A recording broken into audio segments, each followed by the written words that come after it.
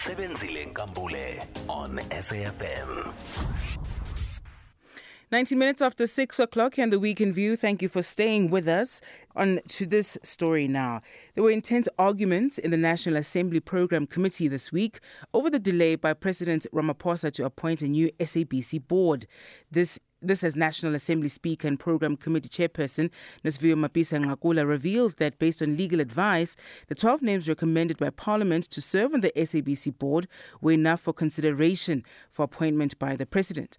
Ramaphosa had earlier sought clarity on 3 additional names that were approved by the Assembly in December last year to serve on the board. ANC Chief Whip Pemmy Majodina explained that it was common for the legislature to nominate additional candidates to allow immediate replacement if someone on the shortlist was no longer available for appointment.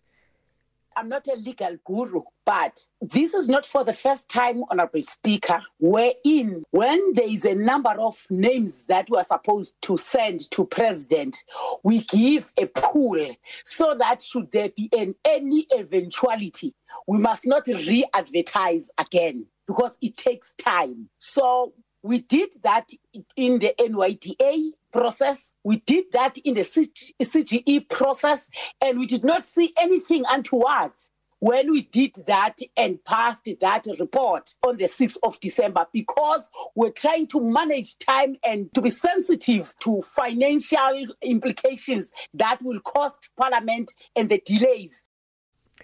That was ANC Chief Whip Pemmy Majodina. To discuss this further, we're joined on the line by William Bird, Director at Media Monitoring Africa. The media watchdog has hauled the President to the Concourt over the failure to appoint an SABC board. William, a very good morning to you. It's good to speak to you. It seems that the 3 additional names, backup names, if you will, as per the ANC Chief Whip in Parliament, is what has caused the greatest confusion here. Of course, standard practice, have a backup list so that you're not redoing the process. But why hand it over? And is it reason enough for the President to then say, well, I'm not quite sure what to do with this, and that's why several months later we are still without an SABC board? Hi, good morning. I simply don't buy it. The more we hear the same excuse, the more patently ridiculous it sounds. I mean, imagine you do a job advert for someone and you say, okay, well, there are these people that we've interviewed 5. We're only going to appoint 1, and we're going to keep the other 4 as spare. What you would do, even if you do, run on such a ridiculous kind of notion, you still go ahead and you appoint the first person that you selected, right?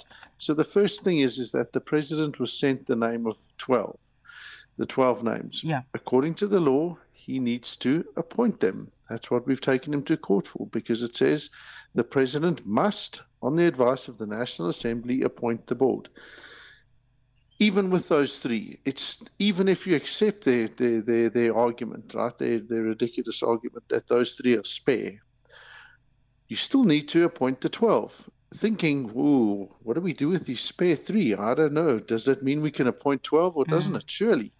Your job advert says there's 12 people that are needed. You need to appoint the 12. Whether you've got 3 spare and whether that's legal or not is immaterial to the fact that you say, gosh, the SABC has been without a board in January already for nearly 3 months. Yeah. We're now in March. It's now 5 months that the SABC has not had a board. It is patently, fundamentally, deeply ridiculous and embarrassing for government again. And it's this completely engineered crisis. And you just have to say, if that's your excuse, are you the right person for the job?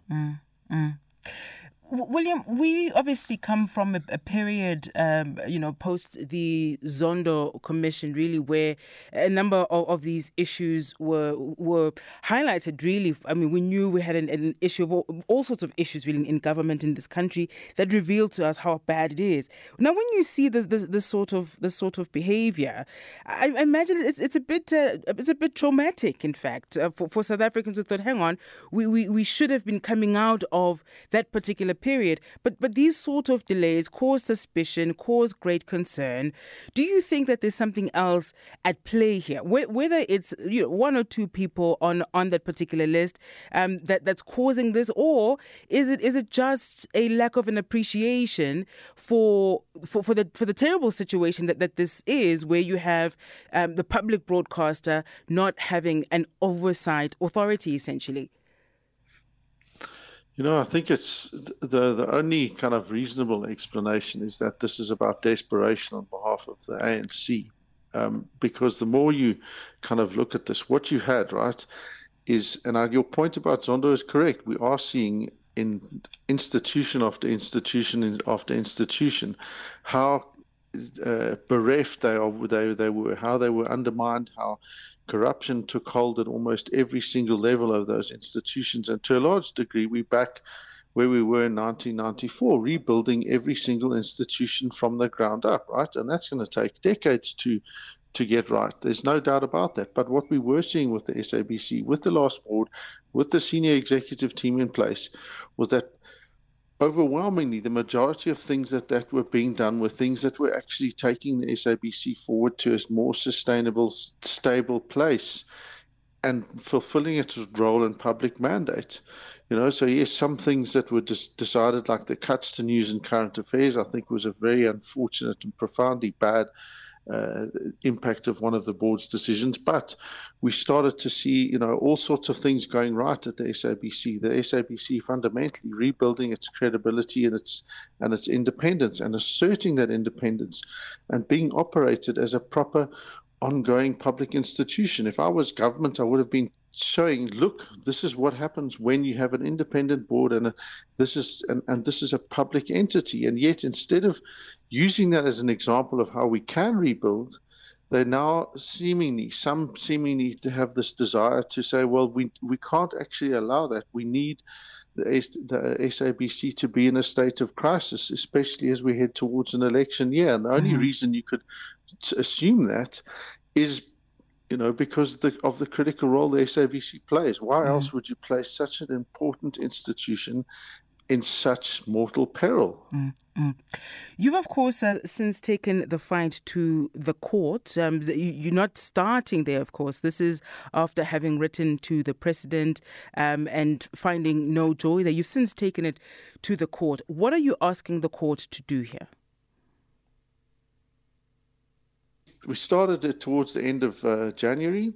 And again, had this been merely a case of that, and had there been legitimacy to these kinds of arguments, why were those opinions not made public? We asked the president repeatedly for written reasons as to why that is. We still have yet to receive them. So, I suppose now we have to wait for the court process to unfold, and we'll get those papers hopefully the end of this coming week. So what we're asking for is quite simple. We've approached the court on direct access, an exclusive jurisdiction. In other words, we've said this is a matter that only the constitutional, they've got direct and exclusive jurisdiction over because it deals with a constitutional issue, that the president doesn't have the power to dilly-dally about appointing the board. In other words, he doesn't have the time, the ability to question whether he should be appointing certain board members and over others.